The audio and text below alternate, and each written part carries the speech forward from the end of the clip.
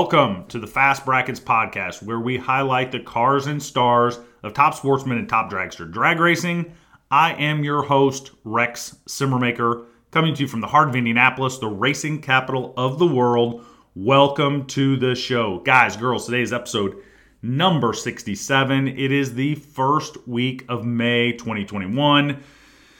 And I hate to tell you, but the left lane driving is still an issue. I went down to the PDRA race in Bowling Green this weekend, and the race was fantastic. We'll talk more about that later on the show. The drivers were great. The cars were fantastic. The weather was unbelievable, and the show was terrific. But getting there and back was a real mess. The chaos is all over down in Kentucky. I don't understand it, but it is time to put my foot down. You all know me as a man who backs up his words with action, but I simply don't have time to manage every state of the union. So I'm going to start putting people in charge of regulating the left-hand driving because it has simply gotten out of hand. So I'm putting Aaron Glasser in charge of managing the dodos down there that are plugging up the passing lanes in the Bluegrass State. You know Aaron from episode number 17 and his two-faced Camaro, which is just a gorgeous paint job from that standpoint. Aaron is an absolutely great guy, lives in Louisville, Kentucky, and I feel like it was a great nominee to get things cleaned up down there. So Aaron, I'm counting on you to make some progress down there. It's on you now. I'm washing my hands of it, but you need to keep me posted on how it's going because I can't do this all the time. I cannot continue to have to pass people on the right-hand lane. Also, last week, and we had some new listeners, and those of you that are new to the show, just a reminder, if you do not know why we play Gloria at the end of each episode, do yourself a favor and listen to episode number 9. It will answer that question in a big way and really is a big part of the mentality of everyone here in Fast Brackets Nation. Also, you learned last week as Brett Kepner became the latest guest to get podcast certified. Podcast certified is much like your chassis certification. It allows you to do a lot of things. That, of course, allows him to come on the show whenever he wants to talk about whatever he wants. You get a lot of leeway from me when you get podcast certified. Of course, that leniency comes very well earned because not everybody gets certified. You have to bring the heat when you come on. And my man, Mr. Dirt, did exactly that last week. Now, we've got two guys coming on this week who have a very good chance of earning that themselves. I am flat out excited to have these two incredible guests on this week. First up, Ross Laris, a top dragster and super comp standout, is going to come on and talk his racing program. And then also pro stock standout Kenny Delco comes on and talks about his program and where we're at in the pro stock world today. So it's going to be awesome. So let's do it. Let's get to doing whatever it is you do while you listen to the show. Make your commute, clean the shop, work on the old heap, but metaphorically speaking, get strapped in, get your helmet on, because here we go.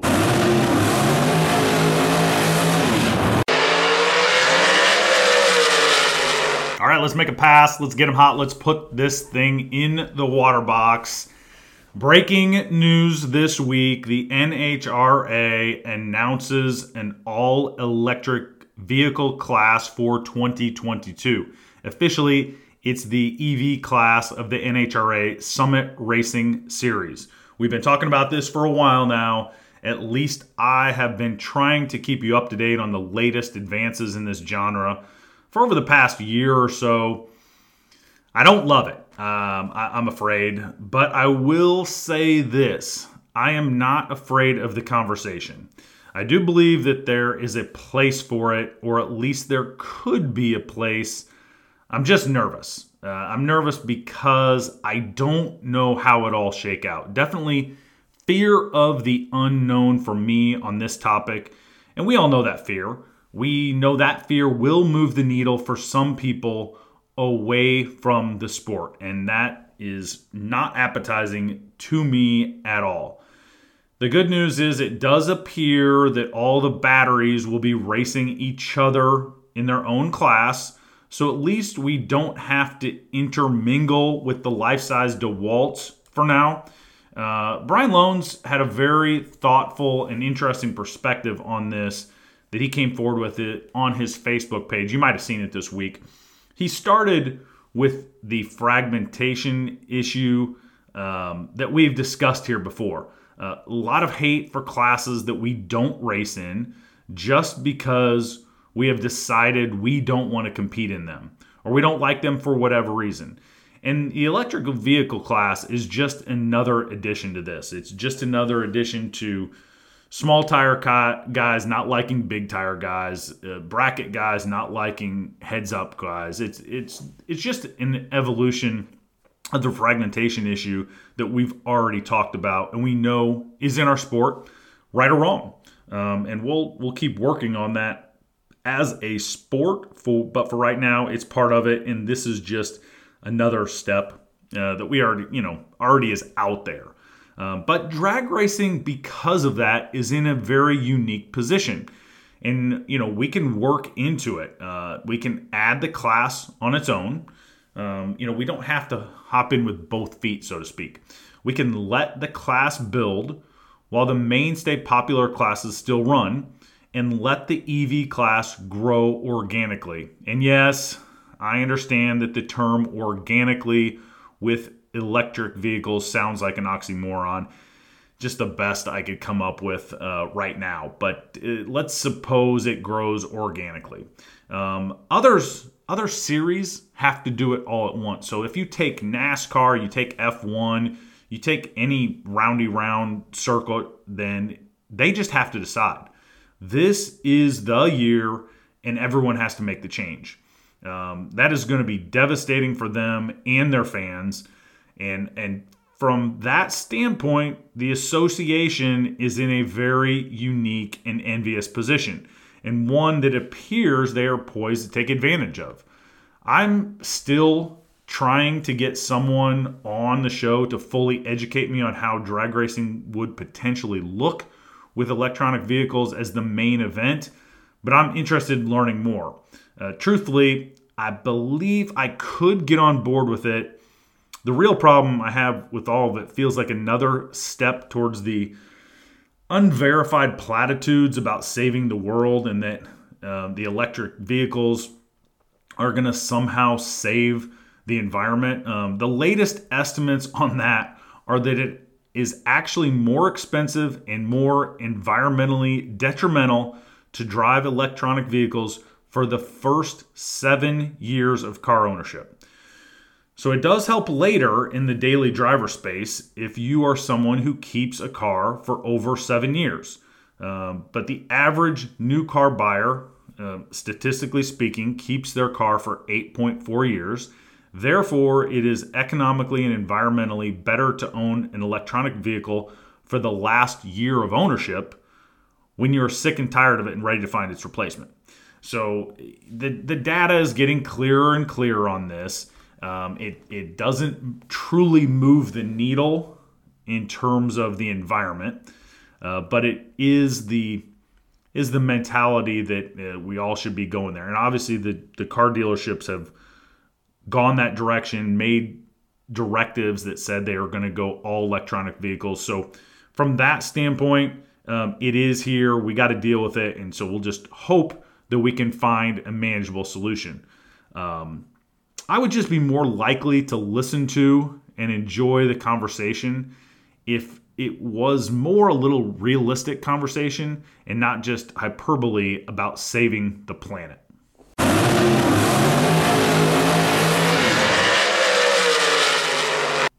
All right, let's put this thing in the beams and bring on our next guest. He is from Raceland, Louisiana. He is the owner and operator of Laris Motorsports Insurance, and he is the de facto mayor of Gainesville, Florida. Welcome to the show, Ross Laris. Ross, how are you today, my man? Doing fine, Rex. How about yourself? I can't complain, but I do not have the wall of Wallies that you do, so not quite as good. Oh, come on, man. It's not that many of them. No, you've done very well, especially at Gainesville, and we'll get to that in a minute. But you've had a nice little run here recently, and appreciate your time today. But before we get to all that, let's take our listeners way back and talk about how you got started in drag racing. Wow. So actually, I started racing back in 1985. Started bracket racing, a 1980 Camaro I used to have down in Gulfport, Mississippi, at old Gulfport Dragway. Okay. Ran that car for a couple of years, and I guess it was around 1987, ended up getting a 67 Camaro, which kind of jumped me up into the Super Street class, which was right about the time I started racing NHRA. You're speaking my language. Then I'm a big fan of the '67 Camaro. That's what I drive as well. So you're on my same wavelength. I like it so far. So you that was Super Street. Is that what you said? Yes, correct. Yep. Started running Super Street in I believe it was '87. Okay. And then somewhere around '88 or '89, stepped up to Super Gas class with a 63 Corvette. Okay. Gotcha. And then when did you make the move to Top Dragster? We started Top Dragster, I guess it was here about, I'm going to say about 6 years ago. Okay. And tell our listeners the combination that you drive. Walk us through your car a little bit. Yeah, so I have a Danny Nelson car. I have a FS1 Pro Charger on a 500 cubic inch APD motor. And, we were one of the first guys actually in NHRA to run a Pro Charger. It was my first year running the Top Dragster class, and old Joe Hessling with APD talked me into running it. And to be honest with you, I thought he was crazy. I'm like, man, nobody's running these Pro Chargers, in drag racing. What are we doing here? And he's like, Russ, I'm telling you, they work. They're going to be consistent. And I got to give it to the guy. He was absolutely right. Our first year running Top Dragster, we finished 10th in the country, and we been doing well ever since. And if you look at the cars today, probably I would say 75% of the cars out there are now running Pro Chargers and Top Dragster. It's amazing how consistent those things are, and really, I mean, they're. I don't want to say they're easy, but I mean they're simple, right? I mean, you got guys like Danny Nelson that are driving them to the lanes, and I don't know if you do or not, but you certainly can with those things. Oh, absolutely. I'm one of those guys. I drive it to the lanes and drive it back half the time. So yeah, we definitely do that with those cars. Right. And you're pulling double duty typically when you go to an event, right? You've also run Super Comp. Yeah, correct. Running Top Dragster and Super Comp, as well as my son's doing the same. He's running Top Dragster and Super Comp. Okay, so you got a full trailer of cars then as well. On that Super Comp car, obviously you're not running a Pro Charger. What's the combination there? We have a 640 cubic inch motor. It's an APD motor as well. Okay, and when you went to Top Dragster, what was the draw for you to run Top Dragster as opposed to just continuing to run Super Gas and Super Comp like you'd been doing? Man, it's actually a pretty funny story because I was pretty happy in Super Comp, Super Gas, the two classes I was running. Always looked at Top Dragster to be a little too fast for me. And my son and Scott Spies, our mechanic, they really pushed me to do it till finally I agreed to do it. And, man, I tell you, the first race we went to, I'll never forget, was in Phoenix. And it was the national event in Phoenix, and it was my first time ever behind the seat of a Top Dragster car. And, man, the first three passes, that car went right up towards the wall, and I was ready to hang it up. Then we sat back, and when I was pulling up for my first round of eliminations, I'm like, wait a minute, my tires are crooked. The steering wheel wasn't put on exactly straight on the steering rod. So they said, wait, let's back it up. Let's straighten this thing out. And my Ford Pass, it went right down Broadway. I think we actually went to the semifinals of the first race we were in and fell in love with it after that. Well, that helps. I would say that certainly helps if your steering wheel is straight, right? That's I will tell you, I have done that one time, and I know that exact feeling when a thing, is going a little wild, and I remember getting out thinking, well, now I can drive a funny car. Like if I can do that, like that's what the funny car guys do, right? So, and no big thing after that. Yeah. So was it a little boring then? Was it a little boring then when you were just going straight after that? Yeah, I tell you, it was a hell of a lot easier. That's for sure, man. we laugh about that today. They said Ross was getting ready to hang it up, and once we straightened that thing out, it went right down Broadway, and the cars have been great ever since. Yeah. And you're from Louisiana. We've had different guys from Louisiana on before, guys that are very, very qualified. It seems like that area just is a hotbed for guys that really high caliber top sportsmen and top dragster guys down there. What's in the water down there, Ross? Oh man, I don't know. We do have plenty of good races from this area, though. We sure do. Yeah, you've got a whole crew down there for the whole thing. And your insurance group, then, Laris Insurance, kind of makes this whole thing go. Tell us a little bit about that, what you guys do in terms of, your 9 to 5, so to speak. Yeah, sure. So basically what happened was, we've been in the insurance business, my family has, since 1939. Wow. And, all my friends, drag racing friends, knew we were in the business, and they started coming to us to insure their race cars, over the last 6, 7, 8 years. So I kind of put my son in charge of it. I let him go out. We had several different companies that write race car insurance, and we're basically a broker like most of these other insurance guys out there. Mm-hmm. And, after, writing business for, a couple of years, my son Holden came to me, he's like, Dad, he's like, man, these companies are taking, 2 weeks to get me quotes. They won't let us quote at the track. When they have a claim, it's taking these guys 3 or 4 months to settle claims.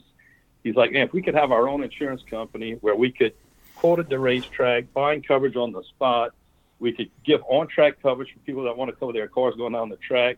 And if we could settle claims, quickly and timely and not nitpick claims, he's like, we could really, really do well with this. So at that point, I reached out to 3 of the carriers we were dealing with, and none of them really had interest in giving us, the right to do this kind of stuff. So we just decided to go out and form our own insurance company, and lo and behold, we formed Laris Motorsports Insurance.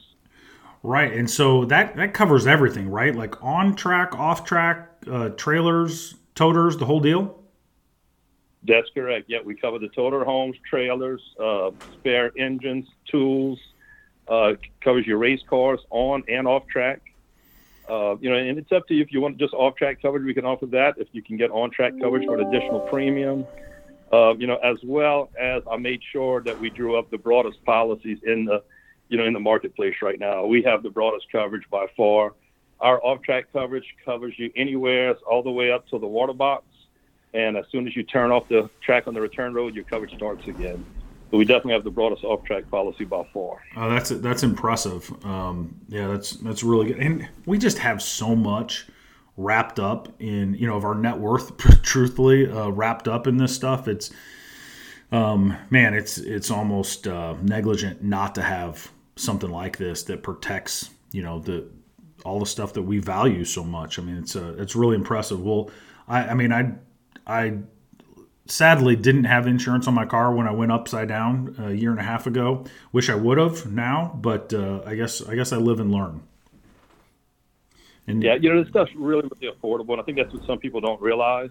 But it's so affordable; it's almost crazy not to have the coverage. Yeah, it's that's good, and I know that your brand keeps continuing to grow, and rightfully so. I mean, rightfully so. I mean, as so many of us are learning that this stuff is expensive to replace. We've built it over years, and it can go away pretty quick. So I'm really happy that you guys have done what you've done, because somebody needed to do it. Yeah, no doubt. And a big thing, Rex, is, where you really see the importance of us is when you have a claim. When you're trying to deal with a guy in London sitting behind a desk trying to tell you what parts you need to fix your race car, what parts you don't need, it's been a nightmare, and we've witnessed that. So the thing about us, we're racers. We know what it takes. If you have a claim, we're going to get in there. We can make sure your car is fixed, and we can make sure it's fixed correctly. Yeah, no, that's fantastic. That's a big deal, right? Just to work with people that actually know what the heck's going on with your race car, and kind of getting your headspace with that, and not make it more difficult than what it already is. Because man, that's traumatic experience at that point. I can tell you that for sure. Well, let's talk about a little bit. You mentioned your son Holden, so you guys race together, right? I mean, you've got your 4 cars, and you go race together. I would ask you your favorite track, like what your favorite track is, but I got a pretty good idea. It's that track in Gainesville. Is that right? Well, it has been the last few years. I can tell you that we've had a lot of luck there. So I'd have to say for the last few years it is Gainesville. Yeah, because how many Wallies have you won at the Gainesville track in the last, let's call it 2 or 3 years now? In the last 3 years, we've got 4 Wallies. We won the points meet there 2 years ago. Well, if you count my son, actually, I guess it would be 5 Wallies we have there in the last 3 years. Because I won the points meet. He went ahead and he won the national meet.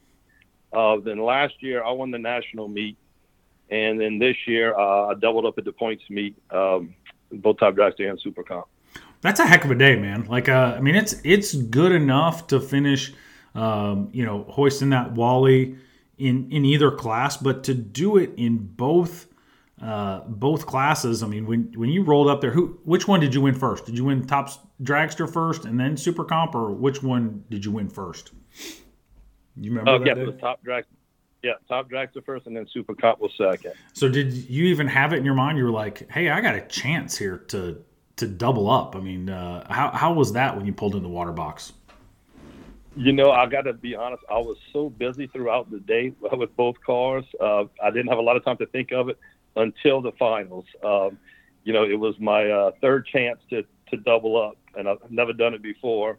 And I had Sherman Adcock in the final, so I had a tough competitor. So yeah. I got really lucky to get by that round and get the double.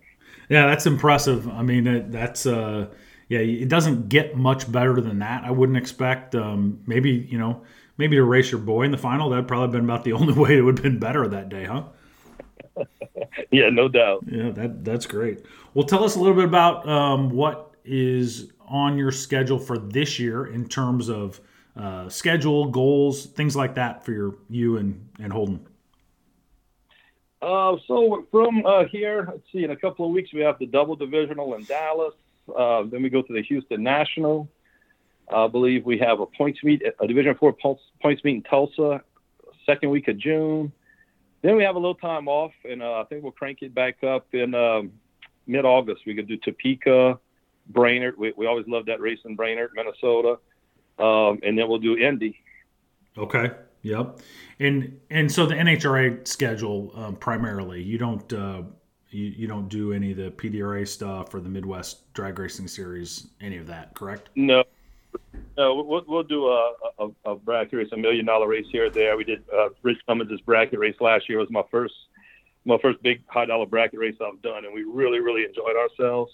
So we may look at doing that one again this year, I think in November. Okay. All right. That makes sense. Yeah. Get the stop off there, right? And get that car going without the stop. That's probably fun. I'm guessing you use the Super Comp car and not the Top Dragster. They love that Top Dragster car wide open in the 8th mile.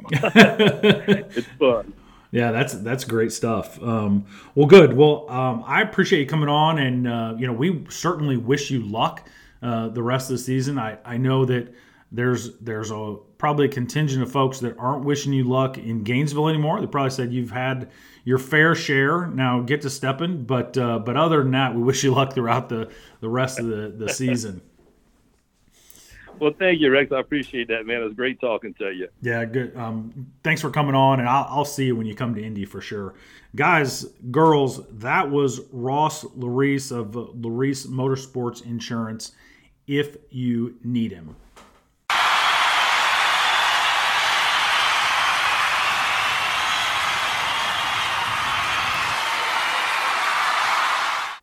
Today's Half Track Report is brought to you by DragRaceLawyer.com. All right, let's start with the NHRA National event in Atlanta. It is the final Southern Nationals. The NHRA has sold that track.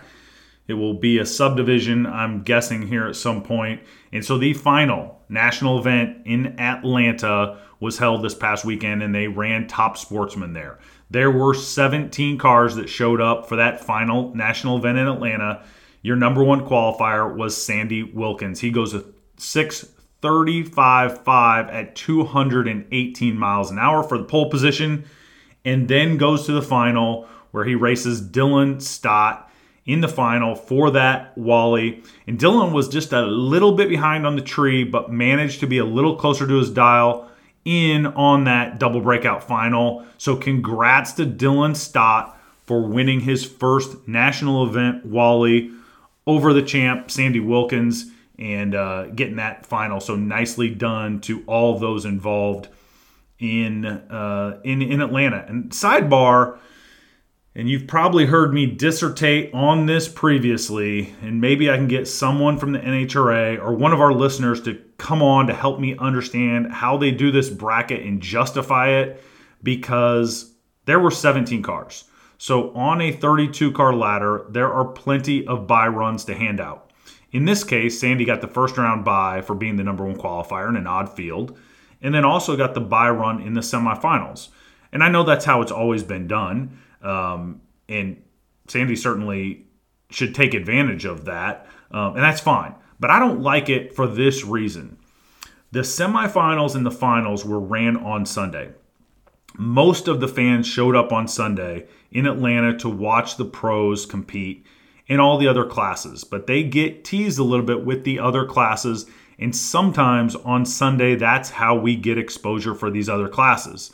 But because the buys aren't all ran out in the first round, which I believe they should, the fans on Sunday watched one pair of Top Sportsman cars compete and go down the track to move to the final, and then they watched Sandy make a bye run. From a visual standpoint, I don't think that's a great look for the class, and it just doesn't have to be like that. And I am a complete hater of the response. We've always done it like that. And in this case, I believe I am justified, especially when it comes to showcasing Fast Brackets Nation. Because when it's showcased, it can look a lot like it did 300 miles up the road in Bowling Green, Kentucky, when the PDRA came to town for their Door Slammer Derby Beach Bend Raceway this past weekend. There were 63 Top Sportsman cars and 60 cars that showed up for Top Dragster to run in that field. It was awesome. Now, the weather was fantastic.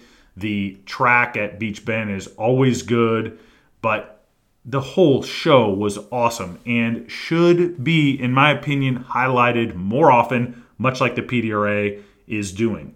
And the Top Sportsman Elite class was unbelievable. That's a 16-car field. Buddy Perkinson goes number one. He runs a 3:81.8 at 196 miles an hour. John Benoit was a very close 3:81.9, so a thou low, but goes 200 miles an hour for the high speed.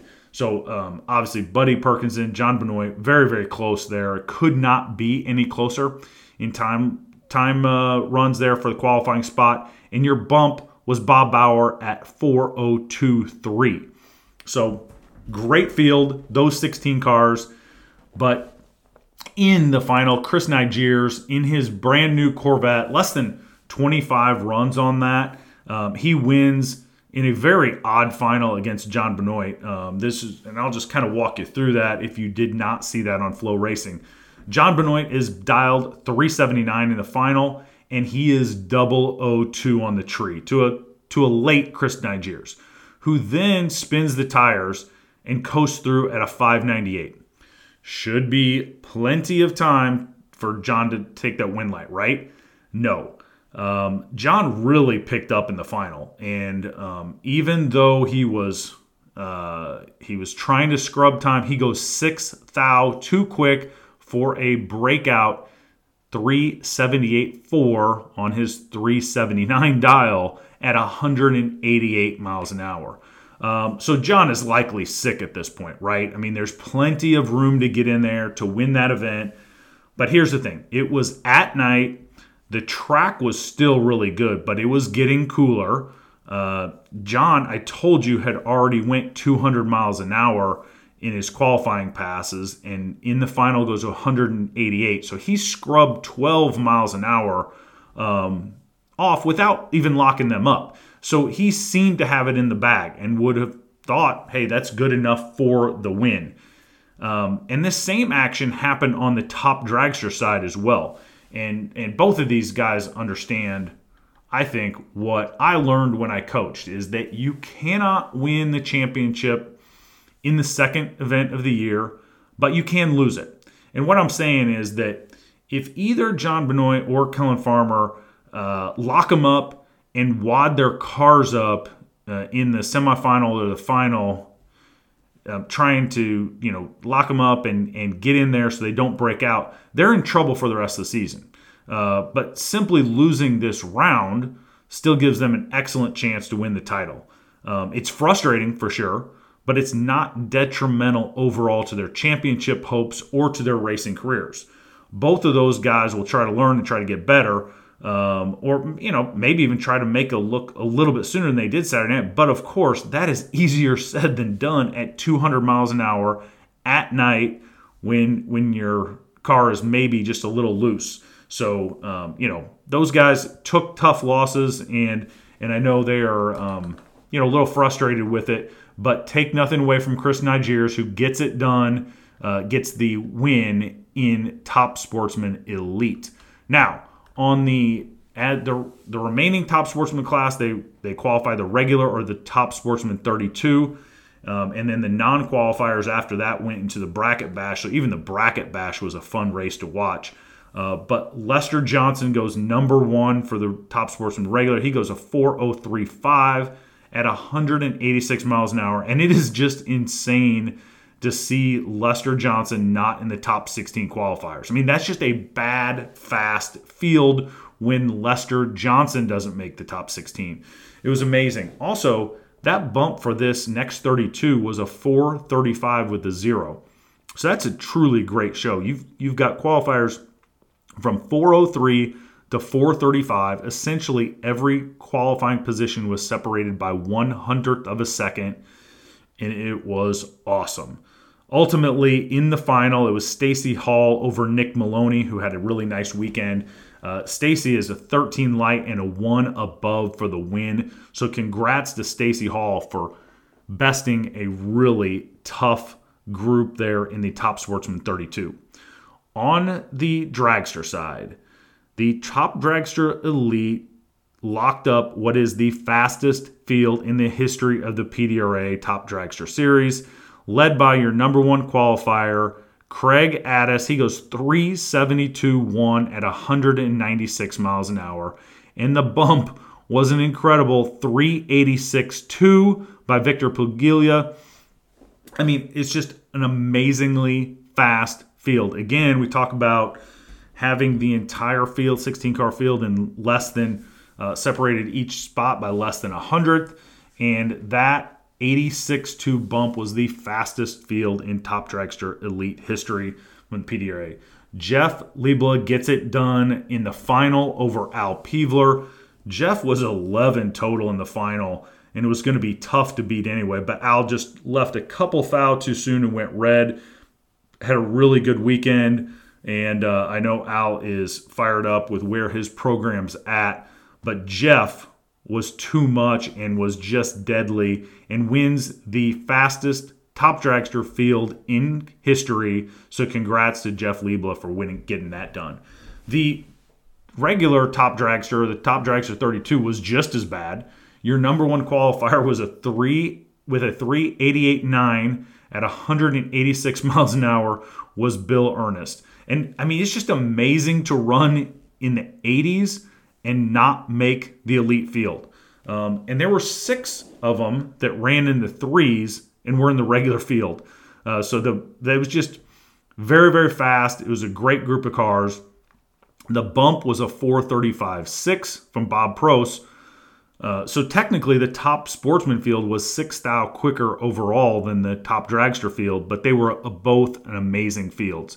Your winner was David Petrosky over Bob Mandel, the third in the final. David was absolutely nasty. He's 006 up front, dead on 2 for an 8-pack in the final for the win.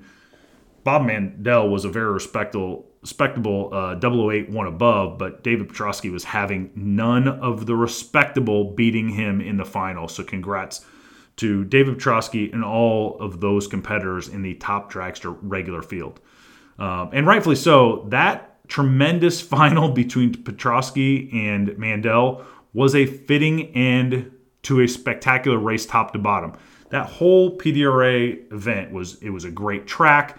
It was perfect weather. It was very well organized. There were beautiful cars. Quickly ran. There were a lot of people there. I don't know what Beach Bend holds, but it looked like they were getting they had a really, really nice crowd, the whole deal. I highly recommend going back to Bowling Green, Kentucky and watching the Door Slammer Derby if you ever get your time machine running, because that was a fantastic event. Next week, I'll bring you the results from the Midwest Drag Racing Series, their throwdown in T-Town in Tulsa, Oklahoma.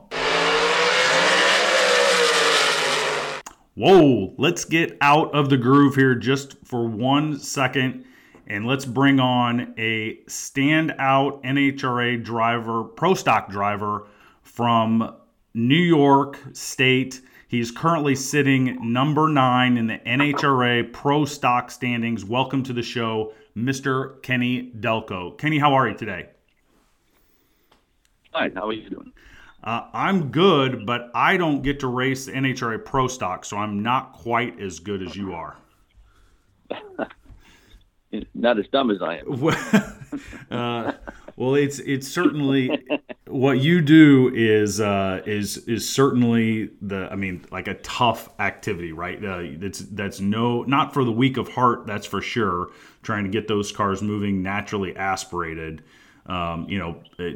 everything is so technical on those cars, and we'll get to that in a minute. But maybe we should go way back and start with you a little bit on how you got to that point in pro stock racing. Tell us a little bit about how you got started in drag racing. I grew up in the Bronx, New York, and everybody raced. Everybody had fast cars. So I used to hang out with my brother's friends who was older than I was. And they all raced, and they all hung out at Flip Speed Shop. So I raced for a long time, and then I drove Flip's cars for like 4 or 5 years. What was the very first car that you raced? It was actually a 67 Camaro. Okay. Yeah. We ran it, I think it was a Hot Rod Formula 2. And some of my brother's friends are driving, and they were...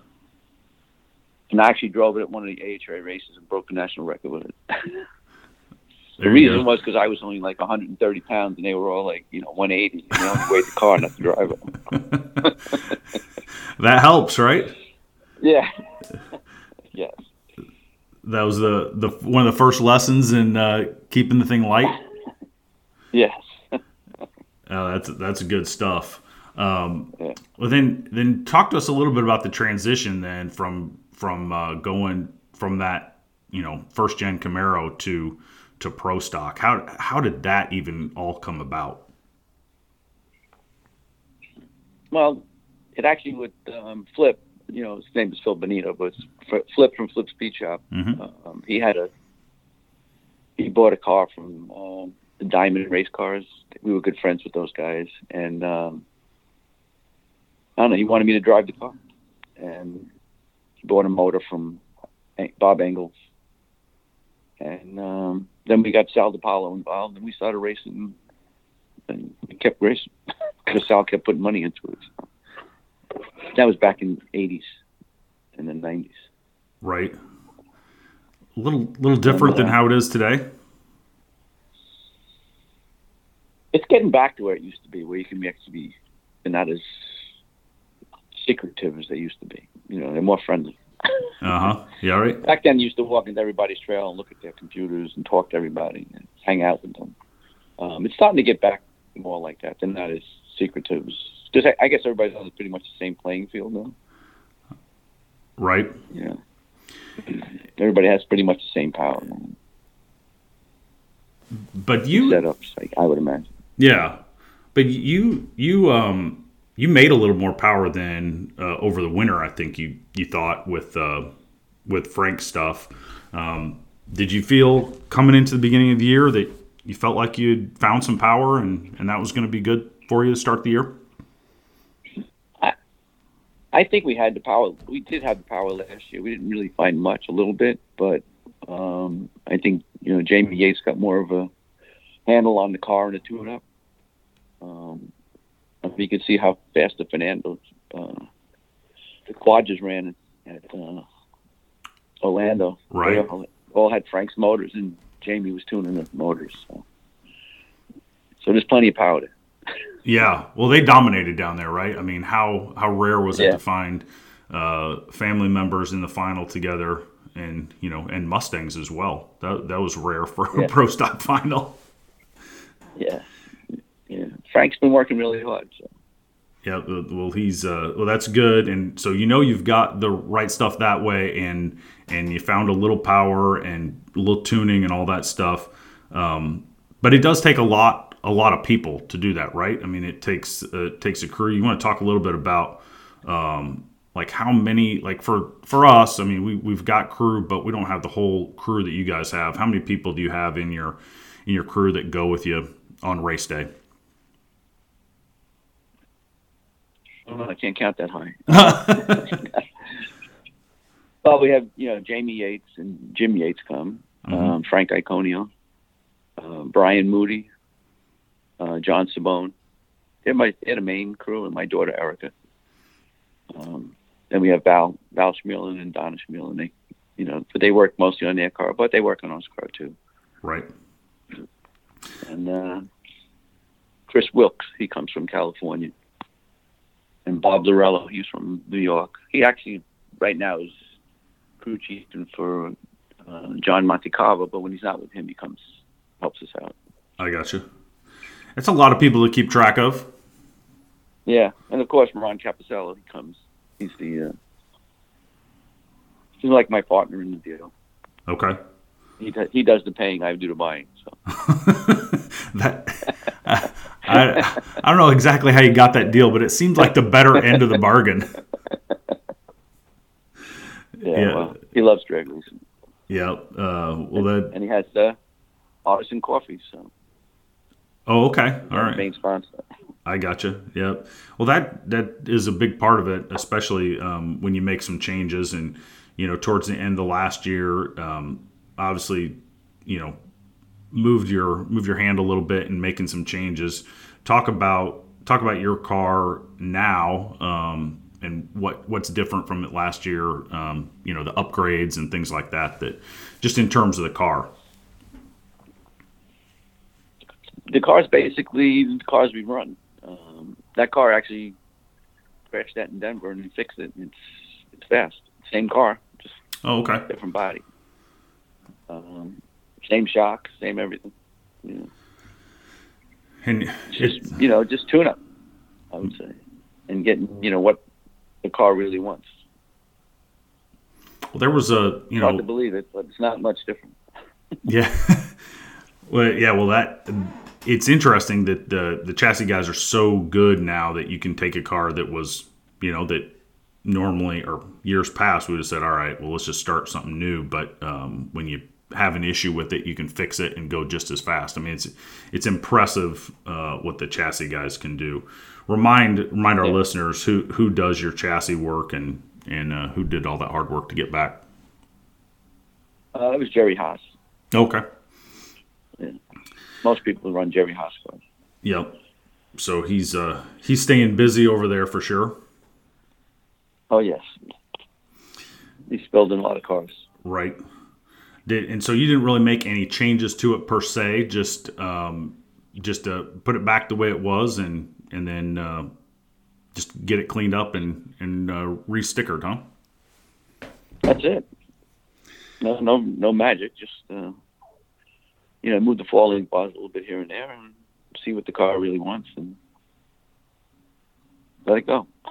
Yep. Well, I for one really like the new paint scheme that you have for this year. A little different than it was in the last year. Was that your design, or who was in charge of that? Well, Michael New. He does the designing, and my daughter was in one of different colors. Jamie Yates says I didn't like green anymore, so we went to blue. well, that's interesting. We had to change up. Yeah, and Ronnie never liked green, so. Okay, all right. Well, it's funny how that works, but I'm in the process of doing that now with mine, and it is an interesting process. So, give your daughter some credit. The brains behind the operation, so to speak. That's really good stuff. It looks really, really good. Yeah, a lot of people like it. They don't? No, they like it. A lot of people. Oh yeah. There was a lot of comments on it. Yeah. I didn't know they didn't like the other one. Yeah. When you're going 210 miles an hour, it doesn't really matter what the paint scheme is, right? It's just can we get there in time? Yeah. Now, talk to us a little bit about the next steps for the program. Like you've been going. Well, how many years is this now in pro stock, and kind of what is next for you guys? I mean, you're sitting in a good position, 9th overall. That's that is very impressive. But what's kind of next? What's the rest of the year look like, and maybe even beyond from there? Well, I guess it's up to the driver. If he can get off the starting line, we could have been a lot further up in the points, but it's a challenge. We've been working on some stuff with the clutch. I've had the geometry was a little wrong, so it's getting better. We'll see what happens in the next few races. I think we have enough power. We run right up there in the top 4 or 5 in the back halves and in speed. So the power's there. It's just keeping it on the racetrack and getting off the starting line before the other guy. Yeah. So no more outrunning guys down. Right. They're too close. The whole field, right, is just is incredibly close, and now you've got what is kind of the new what I would say, I don't know, second generation of guys are coming through here, the young guys. And those guys are tough off the line, and man, it makes it kind of murderer's row every time out, right? Oh, definitely. It's been definitely a challenge. They all got the same power. You got McGay Hayes got motors in there. Elite and KB and Frank had 5 motors, and. You got to watch out for those Mopars, though. Alan's got power. He's just got to get the car together. He's been having a couple of problems, but he's had his motor on Frank's dyno. It's pretty good. It's not far behind ours. So. Is there any part? It won't take long to get up there. Yeah, those things are so intricate and fickle, I would say, right? I mean, is there any part of the car that you spend more time on than you ever thought you would when you first got into racing? Like, is maybe the shock package or something that you just feel like, I never realized I was going to spend this much time on this part of the car because it's more important than what I thought. Is there any part of the car that you kind of find yourself thinking about that? I would say mostly the motor. Yeah. When you have a lot of power, the other stuff comes pretty easy. Oh. I mean, you can be pretty far up, but you get the car close and you have power, it's gonna run fast. You just got to be careful with, the problem is so much electronics that, like, what was it in Gainesville? I think it was Gainesville. The first run, I let go of the clutch. I put it in third gear. I was in third, halfway through third gear. It sounded like I hit the limiter, so I shifted it. It wasn't. It just, like, 5 cylinders cut out. Oh, really? I have no idea what happened. Yeah, the next run, we were one of the fastest cars on the racetrack. We were, number 4 position. So hard to say, we right? have no idea what happened. Yeah, too much electronics is not good. Right. Well, all the fuel injection stuff really, put a lot of.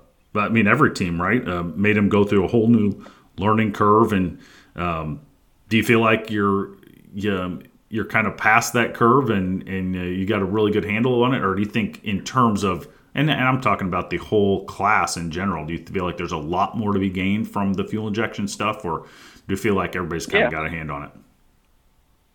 I think Damien's got a pretty good handle on it. And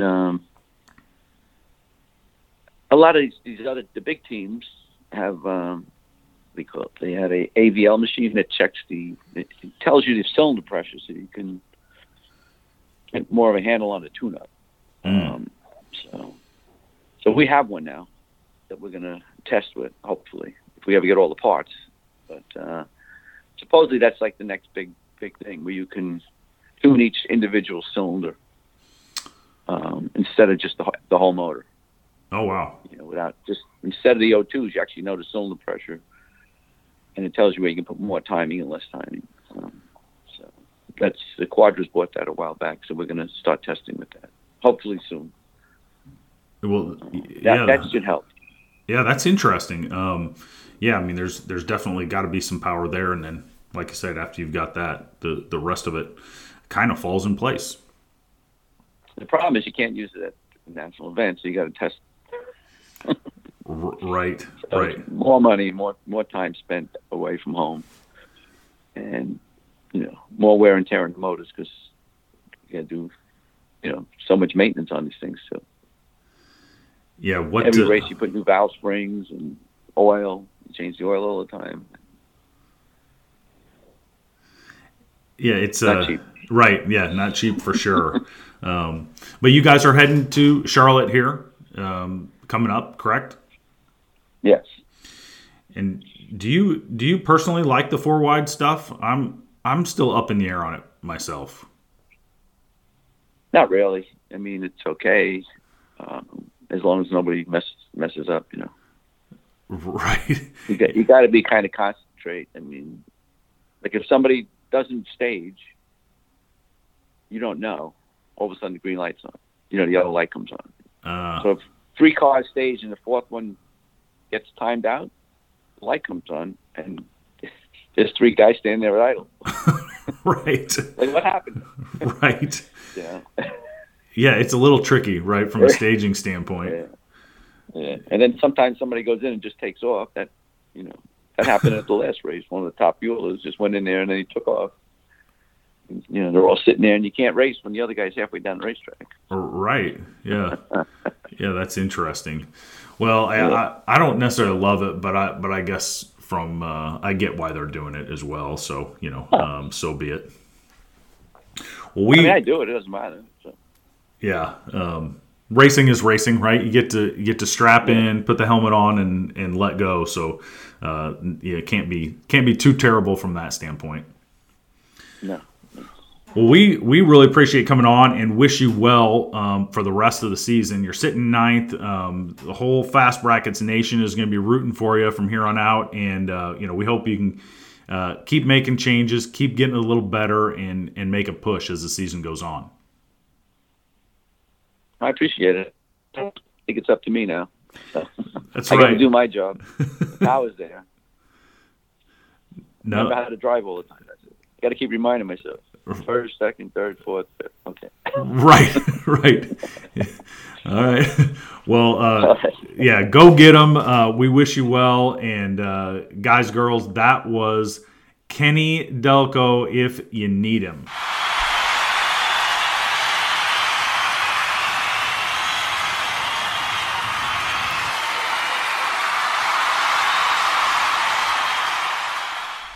As we hit the mile-per-hour cone today, we're going to stay out of the shiny black groove for just a second longer and talk about the Kentucky Derby that was this past weekend.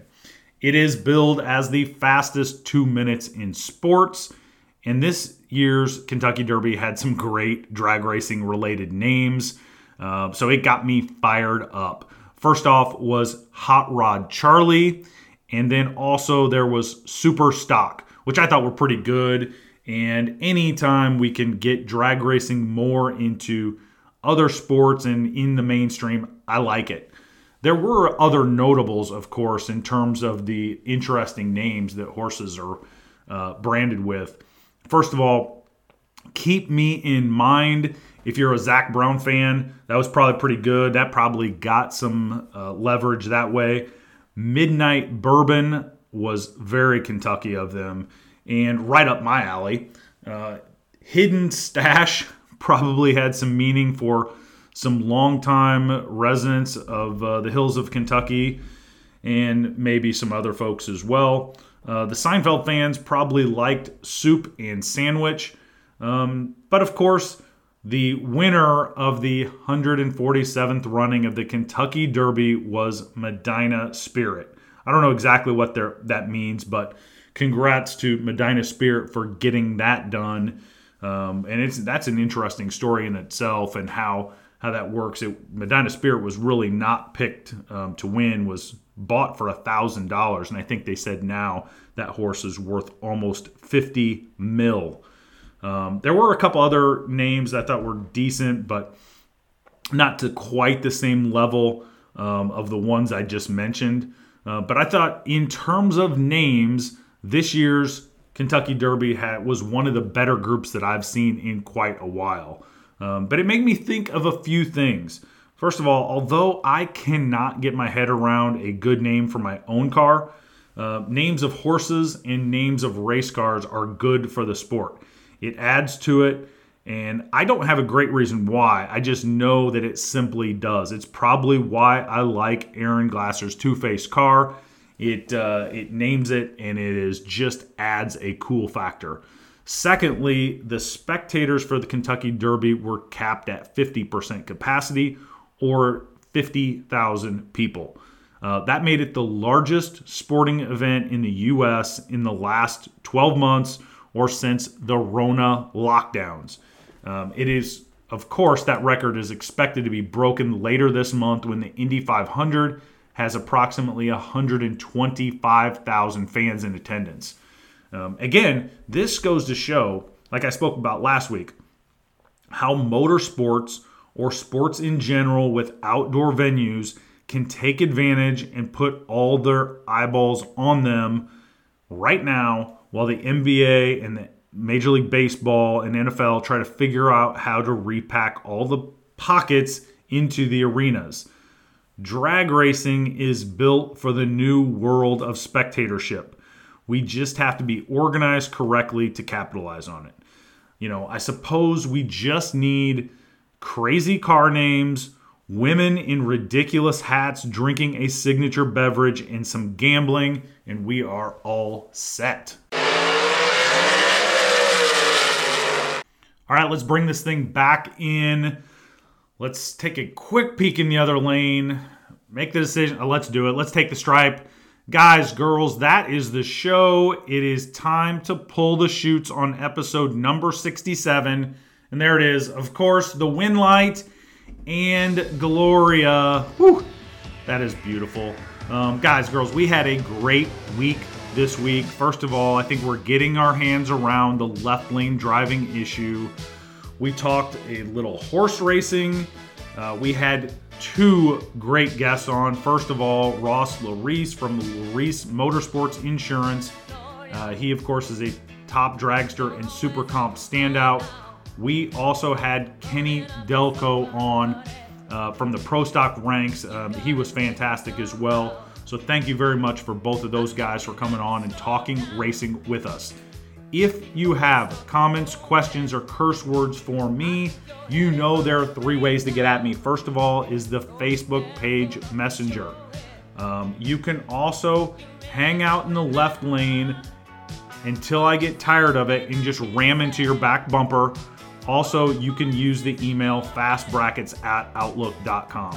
I hope you enjoyed it. Keep the rubber side down and travel safe.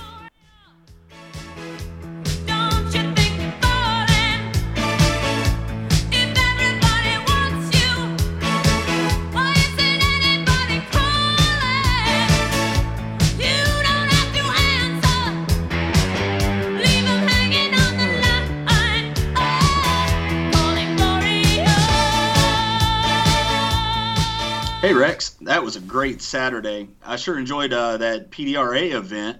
Everybody just going fast, and it just seems like a great time. Everybody has such a good time with the PDRA. It was a great event. I mean, and I can't overstate that how good of an event that was. I mean, and to your point, not only were the cars fast, not only was it a good show, not only was there lots of people in the stands, but the people that were there were genuinely excited to be there. And it was just a lot of fun, I thought.